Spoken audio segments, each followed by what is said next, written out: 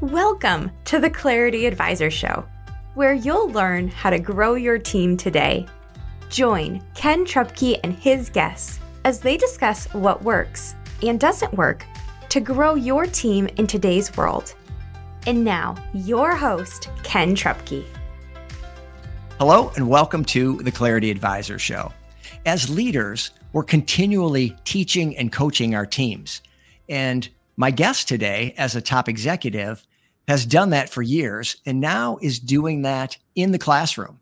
Tom Olive has been a top executive at a nutrition products company, an automotive textile manufacturing company, and most recently at a large fuel distributor. So Tom's background is in accounting and finance, and he's learned to use numbers to help align and engage his teams to drive business growth and success. So welcome to the show, Tom Olive. Thank you, Ken. It's great to be here, and congratulations. Yeah, Tom, I really appreciate that. So I want to get to your experience as a CEO, but first, talk to me about what you're doing in the classroom now. You're teaching literally. So talk about that a little bit.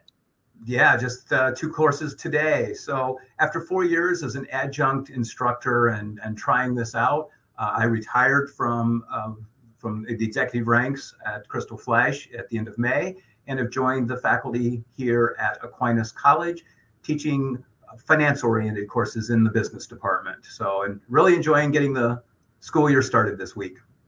That's great. And it's not so much of a pivot because, like I said in the opening, we're always teaching and coaching as leaders. But what prompted you to literally go back to the classroom? Yeah, my mother was a lifelong teacher and obviously very formative in my whole being and experience there. So then you fast forward into I was about 29, 30 years old. I applied to a couple of PhD programs and was accepted and went through the discernment process with my wife, only to find out that we wanted to pursue a corporate career and stayed that direction. And so really just over, as I said, the last 4 years have come back to this. So I guess I kind of call it a knee-jerk decision 30 years in the making here. Okay, very good. So, well, now take us back. You've got a ton of experience and you bring a lot of value to this conversation. So take us back and walk us through some of the roles and responsibilities that you've had over the years.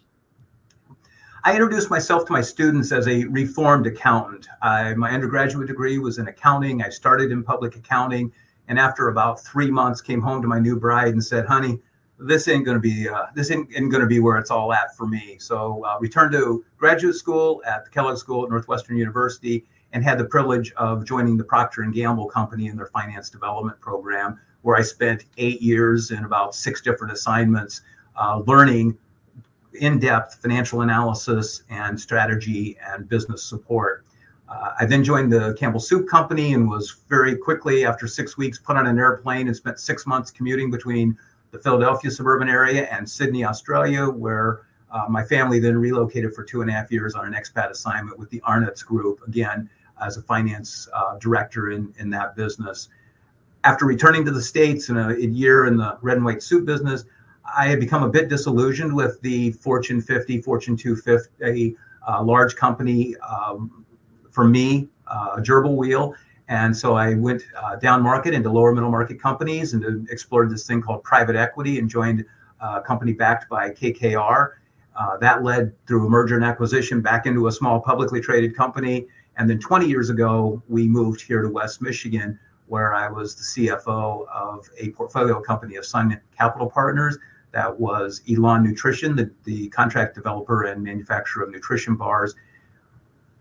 Graduated into the president and CEO role there. We sold that business, as was the objective of being backed by private equity sponsors. And lo and behold, Sun Capital had another portfolio company based here in West Michigan that I was able to join, True Textiles, served as the president and CEO for 5 years, nearly 5 years there, where we were able to find a strategic buyer and sell that business. And for the last 8 years of my career, I served in the president CEO role at Crystal Flash, the fuel distribution company here in the state of Michigan, and had the privilege of leading that business from 80 plus years of family ownership to an ESOP, a new experience for me, 100% employee ownership, and really had fun working with the employees and transitioning to be a self-sufficient freestanding business. And we enjoyed some fantastic success together. Yeah, that's a lot of not only levels of experience and variety of experience, but geography. I did not realize that you spent years in Australia. I knew you'd been around the country a little bit, but I didn't know you were out of the country for that period. So that's really interesting. So, of course, in the course of those assignments, you have made any number, as we all have, any number of mistakes as a leader. So if you could share some of those that we might learn from, what are some things that maybe you didn't do so well?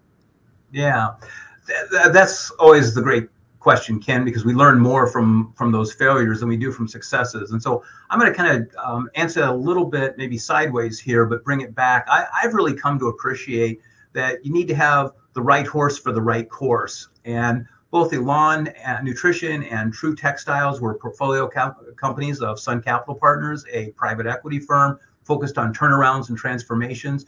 And so my financial and analytical background was a really, really good fit for those businesses, and to be able then to lead them to a degree of success that we were able to enjoy as a team. On the flip side, while I was with Sun, one of the principals there said to me, you could probably lead any number of companies in our portfolio, but there's a lot of them I'm not going to put you in. We're not going to put you in an engineering company or a life sciences or something like that. And that was really a kind of a real good reminder of that, this very idea that some folks are suited for some businesses very, very well. I take that fast forward just to my most recent experience. We had a leadership transition at Crystal Flash. We just brought in a new CEO to follow me. An entirely different individual, but absolutely the right individual. A couple of years ago, I was able to step back, look at the direction that Crystal Flash was headed, what it needed, and said, this has been a lot of fun. I'm enjoying it. I got this teaching thing I'd like to go do. I think we would be a good idea if we got someone with a different set of skills. And we were blessed to be able to find a new leader that is absolutely the right fit for this next leg of the strategic journey. So to kind of come back to your question, I think a lot of it has to do with fit, and has to do with fit of the leader, fit of the team members, and making sure that you've got alignment with the challenges that are in front of us, and with the skill sets that are required to lead the team forward into those challenges. Yeah, and I want to dive in a little bit to that role. I think it's so interesting, the world of private equity, where companies like KKR, which is one of the bigger players, buy companies, and then a lot of times will change out the management, and it's their plan to own that company for X number of years, sometimes 5, sometimes 10. Some are buy and hold, but for the most part, they're buying it for a season and they plan to sell it. And so they're going to bring in a seasoned leader like you. These aren't businesses that you started or that you built. You're getting parachuted in there to lead these businesses for a season and grow it to a point so that it can be sold. So talk a little bit about what you do when you go into those companies. How do you connect with the team and lay out your role and get them to come along with you on this journey where you're the new guy and you're only going to be there for a while? Yeah. And as you can say, this next part will kind of sound like it's out of the textbook, and it's like, okay, well, there's the teacher reading the textbook, but I say it because it's worked, and it's a playbook that I've seen applied and reapplied myself a couple of times with a degree of success, Ken. I think absolutely the first thing you have to do as a leader is to establish clarity about the vision and mission. And I use those two words together. I think they get flip-flopped around a little bit, but what do you want the company to be, or what do you want the organization to be when it grows up, or when it grows through, as you said, this next season or this next stage of its strategic journey? And be real clear on that and be able to articulate what that looks like. Secondly is you need to develop a 3 to 5 year plan. I tend to think in 3 to 5 years. Some folks like to think longer than that. I think the world's pretty dynamic these days. And so trying to envision much further out than that, I personally struggle with that. But at Crystal Flash, we were a logistics and distribution company, a trucking company. And so we called it our roadmap. And we laid out, where do we want to be with the customer? Where do we want to be with our processes and our internal systems? Where do we want to be organizationally and with our culture 5 years from now? And then the third step is, what are the mile markers? What are the action plans, the activities that we need to do? and start to look at what are the prerequisites, what follows what are sequential kinds of things, what can we do concurrently. Put that all down on a piece of paper or on a spreadsheet or whatever medium we wish to use, and then start to look at our ability to actually do that. Do we have the capacity financially? Do we have the capability organizationally? And once we get a bit of a feel and an idea for that, we've got our vision and mission, we've got our long-term strategic plan and goal point, we have our mile markers or intermediate steps in terms of initiatives or process changes and things we need to do. Now we're ready to start to build that budget. Where are we going next year? And laying out those details in terms of our what we want to do in our sales and our revenue and our cost structure and interacting with our customers. And it's like, whew, we got that all done. But we've only generally just started, because we need to take that to the next step. And what tools we've used is figuring out, what is our scorecard? What's that balanced scorecard? What are our KPIs? And not just the numerical ones, but more the qualitative ones, or not just the monthly financial metrics, but what do we want for customer growth? What do we want for our customer engagement scores? How do we rate our internal culture and score that? And start to put all that scoring together, and then consistently tracking against that scorecard. And then finally, we have all these wonderful things we've documented, probably work together on that as an executive team. We've got to make sure that we communicate these pieces and that we're out there talking with our team members so that they understand the vision and mission and where are we going out there in 3 to 5 years. What's right in front of us next year, and what are our objectives? What are we focusing on? And what's the score? How do we set up our scorecard? Who do we communicate that to? How frequently are we going to communicate that as a leadership team? And so we make sure that folks know what's the game we're playing, what quarter are we in, how much time's left on the clock, what's the score, and what are our expectations for what kind of plays we're going to be calling it at this point in the game, so that we can have a real good opportunity to hit all of our initiatives, our mile markers for this coming year. I want to dive into some more conversations around what you've learned as a leader and some of the things that your teams did and how you succeeded. And we'll do that on the other side of the break. Stay with us on the Clarity Advisor Show. Is your business where you want it to be, or on track to get there? Clarity Advisors helps business leaders improve communication and get your team aligned and engaged for greater success. We specialize in helping you streamline your sales and operating systems to improve efficiency and grow your profits. Call or text Ken at 616-822-2998 to have a complimentary 12-minute call to see what some clarity could do for you. Okay, welcome back to the Clarity Advisor Show. Today we're talking to former executive and now teacher, Tom Olive. And Tom, you walked us through a really nice framework for how to come into a company and start establishing what we're going to do for the next probably 3 to 5 years. So, and that's the mechanical side of that. How did you connect with people more emotionally and just that person to person? We talked a little bit about communication, but how do you connect with people so that they really buy in emotionally and come along with you? That's truly important, Ken, and thank you for coming back to that. And at Crystal Flash, at True Textiles, even at Alon Nutrition, we were very intentional about the kind of culture that we wanted to build. And so there are some tools out there, and I've used some pieces and parts out of the Harvard Business Review and some of the literature there. But particularly at Crystal Flash, we were very intentional in defining that we wanted to be a results-oriented continual learning organization. And we talked to the organization about that, is we want to be focused on getting results, and we also want to be continually learning and growing individually, as teams, as a total company, as a whole. To support that, we developed what we called CF University, which was an online modular learning system that we were able to push out technical training as well as a lot of company communications, did a lot of recordings like this, and being able to talk to 325 people distributed across a couple of different states and all across the mitten of Michigan. And all of that was, again, with intentionality of what kind of culture do we want to be? How do we want to live into this culture? What are our values? How do we constantly talk about those value statements and what they mean and how we bring them to life? And even our weekly newsletter would be built around those kind of key themes. So yes, it's very much taking and using those mechanics, the analytical side, but then being very clear about the softer side, the people side, the culture side. Who do you want to be? What kind of folks do you want to be? What kind of an organization do you want to be? How do you want to serve your customers?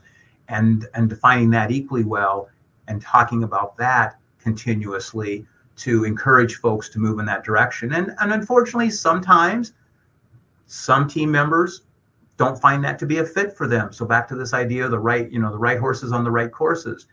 That gives folks an opportunity to opt out if this isn't going to be the type of environment or the type of direction that they want to go. And, we didn't have a lot of that. We had a few folks, and we tried to be very supportive and help them get on to a place where they would be more comfortable. But it's important that when you have those folks that don't want to be there or don't want to be a part of that culture that you're intentionally building, they do need to move on and find their next bus to get on and the right seat on that next bus. They need to get off your bus. Yeah, absolutely. And those can be challenging conversations, but I've found when you're clear about what you're all about and what we're trying to do here, and you communicate that well, that people just self-select. People see this isn't for me. And it's still a difficult conversation, but can be a little bit more mutually, people are going to buy in a little bit because they get it from their side too. This isn't just one-sided, you kind of telling them how it is. You're both seeing it. So, but yeah, it's still challenging, and laying that out so that it is clear is a challenging part as well. So, well, Tom, your career has spanned literally decades, and some things have changed. What have you seen in terms of what teams need and what leaders need to do to connect with their teams today? What are some things that are different today? Yeah, I think right from the get-go and from that recruiting process, both at True and at Crystal Flash, I did have the opportunity to make significant changes in the senior leadership positions, and having the clarity on that vision and mission, being able to lay out a 5-year strategic plan, that roadmap. It gave folks, some really talented folks, an opportunity to again, get in our truck, to get on our bus, and then we could get them in the right seats so that they could lead us forward. At Crystal Flash, we had a little secret sauce on the front line. We were an ESOP. We are an ESOP, 100% employee-owned company.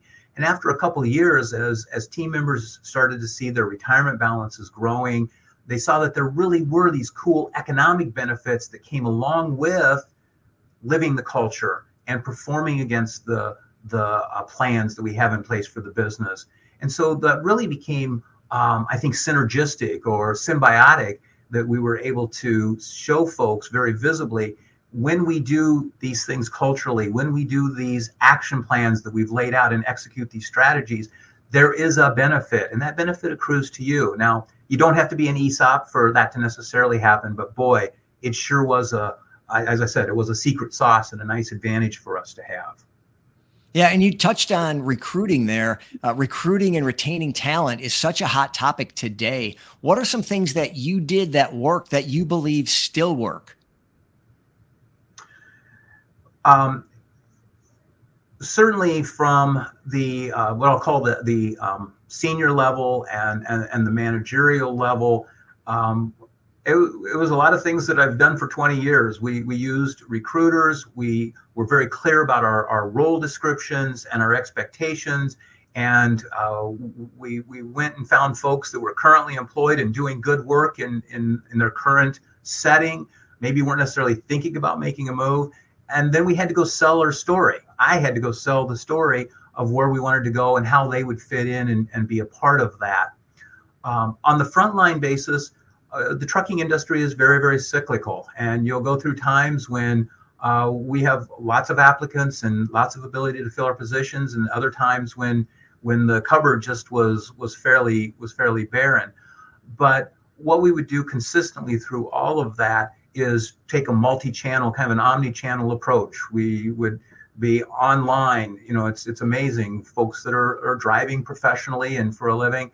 they're stopping in various places, and they're on their phones just like all of us are. They're looking at Indeed, and they're looking at LinkedIn or Instagram, and we would advertise in those spaces. We were very dedicated to taking a lot of our process online. Of course, that was accelerated for all of us through the pandemic, but we tried to make it as simple as possible. So you might have because we were servicing Illinois, Indiana, we had drivers all throughout the state of Michigan, and so scheduling them and saying they had to come into Grand Rapids and spend a day with us wasn't going to fit into their schedule. And so we were very flexible in what we did there.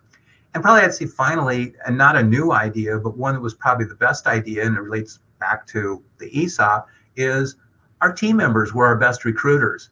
Their friends, potentially family members, certainly other drivers that they knew in the industry, when they could tell the story and they could sell the vision and they could sell the concept of employee ownership and the benefits that were accruing to them, both from a participative culture and environment, as well as the economic benefits, those all became really great selling points. And we got some of our best new teammates were recruited by our existing team members.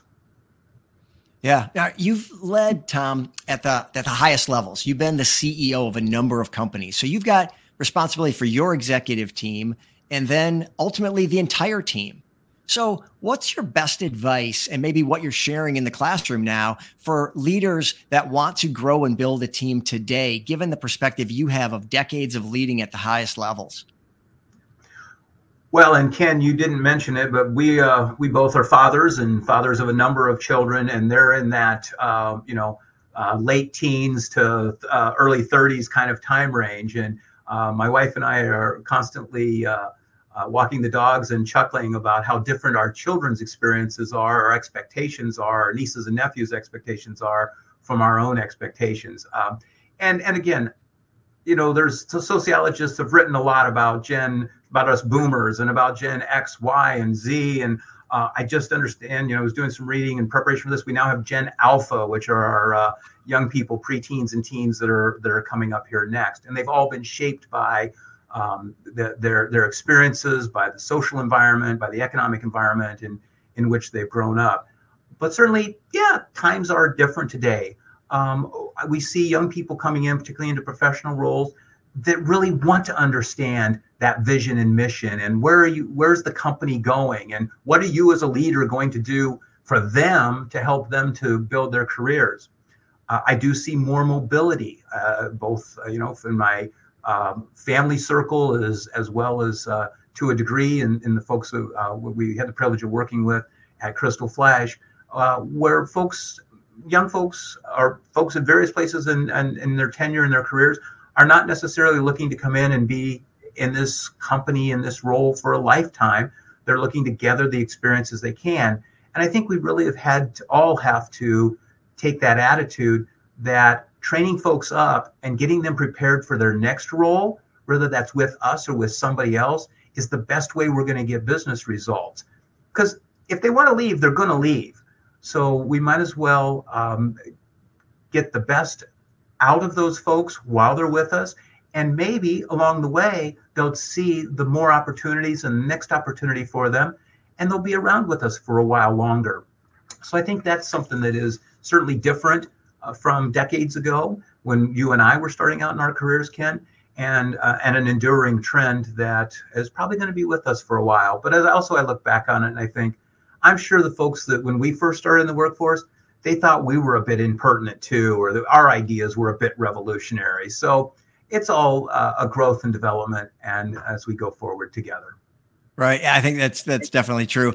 What is different, I think, is that there is so much more mobility, and people are more willing to make those moves. Or I think in other generations, our generation, less willing to make a move, more willing to stay and kind of endure even when it might not be a good fit or whatever. And so embracing that idea of the season, I think works really well. I really like what you said there about helping them get ready for their next role, and whether that might be here still or a different company. But let's both just admit you're probably not going to be doing this same thing 3-5 years from now. So let's help you grow into whatever it is you want to do next. And that kind of paradoxically draws them into you and makes them want to stay. It's like, wow, look at all the mentoring and growth opportunities I'm getting here. Why would I want to leave?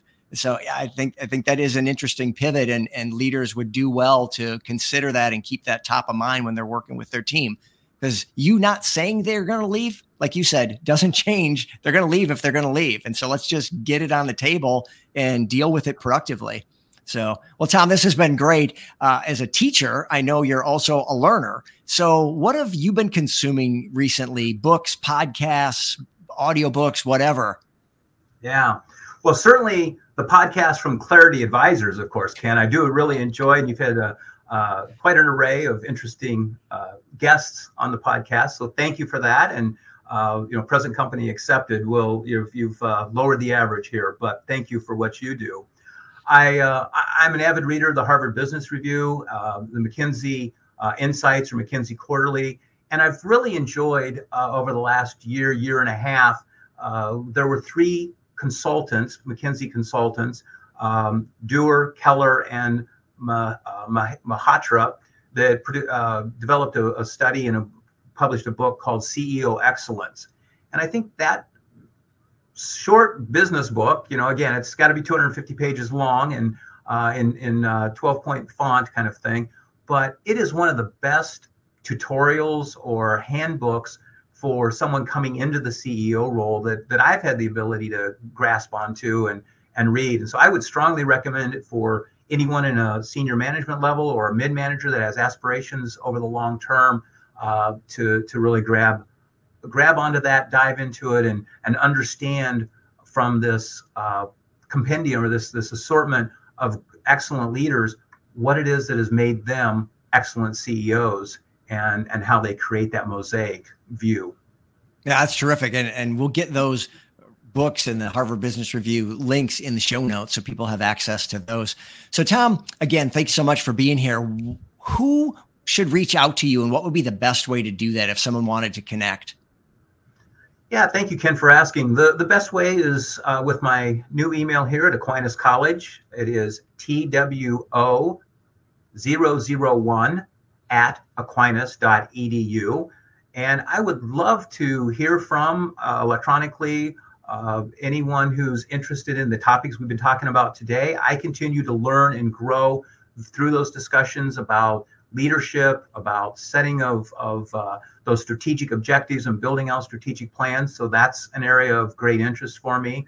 And also, while we didn't dive into it as much today, anyone interested in the ESOP as a potential exit plan for owners or family and what that looks like, or someone in the early stages of working with an ESOP. We learned a lot over the last 7 years, and I had the privilege of working with some great people and continue to do so. Or another topic that we invested a lot of time is fiduciary responsibilities of and governance. So board of directors and the governance responsibilities, particularly in a lower middle market company and in an ESOP company. Those are all subjects that fascinate me, and I look to continue to learn and grow in each of those areas. Well, that's terrific. I appreciate the specificity there of topics that might be interesting for people to reach out to you to discuss. So, and we'll get your contact information also in the show notes. And with that, we're wrapped up. Tom, I can't thank you enough for coming out today and having this conversations. It's been really helpful. So much information, and to pack years and years into a few minutes is great. And I know the listeners got a lot out of it. I know I did, took some notes here today too. So thank you again for your time today. Thank you, Ken. Really enjoyed it, and best wishes. All right. You're welcome, Tom. And with that, we are at the end of another Clarity Advisors show. Thank you so much for joining us, and we will see you next time. Thank you for listening to the Clarity Advisors show. Clarity Advisors is a speaking, training, and consulting firm specializing in helping you simplify your sales and operating systems to improve efficiency and grow your profits. Connect with Clarity Advisors today to learn more about how they can help you improve communication and get your team aligned and engaged for greater success.